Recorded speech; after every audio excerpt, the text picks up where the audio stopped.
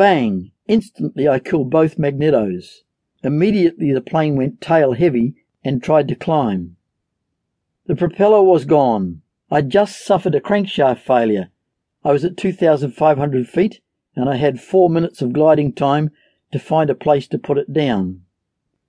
It was necessary to put forward pressure on the control stick to counteract the change in weight and balance to maintain airspeed. With hindsight, my hang gliding experience was going to be my salvation. The beach was very rough. It had been scoured out by recent bad weather. The Dragonfly wheels are on the end of the canard 20 feet apart. The fuel tank is under the pilot's seat. Flipping upside down on the beach and being covered in petrol did not seem a very good idea to me, so I elected to land on the road. But there was no guarantee that a truck or a bus would not cause a head-on crash.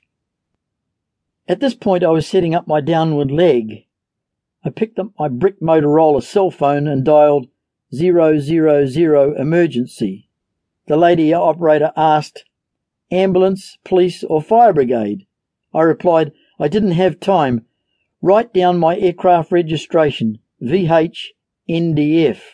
I'm forced landing on the Cape Conran Road."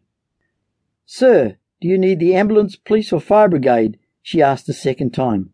"Lady, I'm crashing a plane on the Cape Conran Road. My registration is VH-NDF.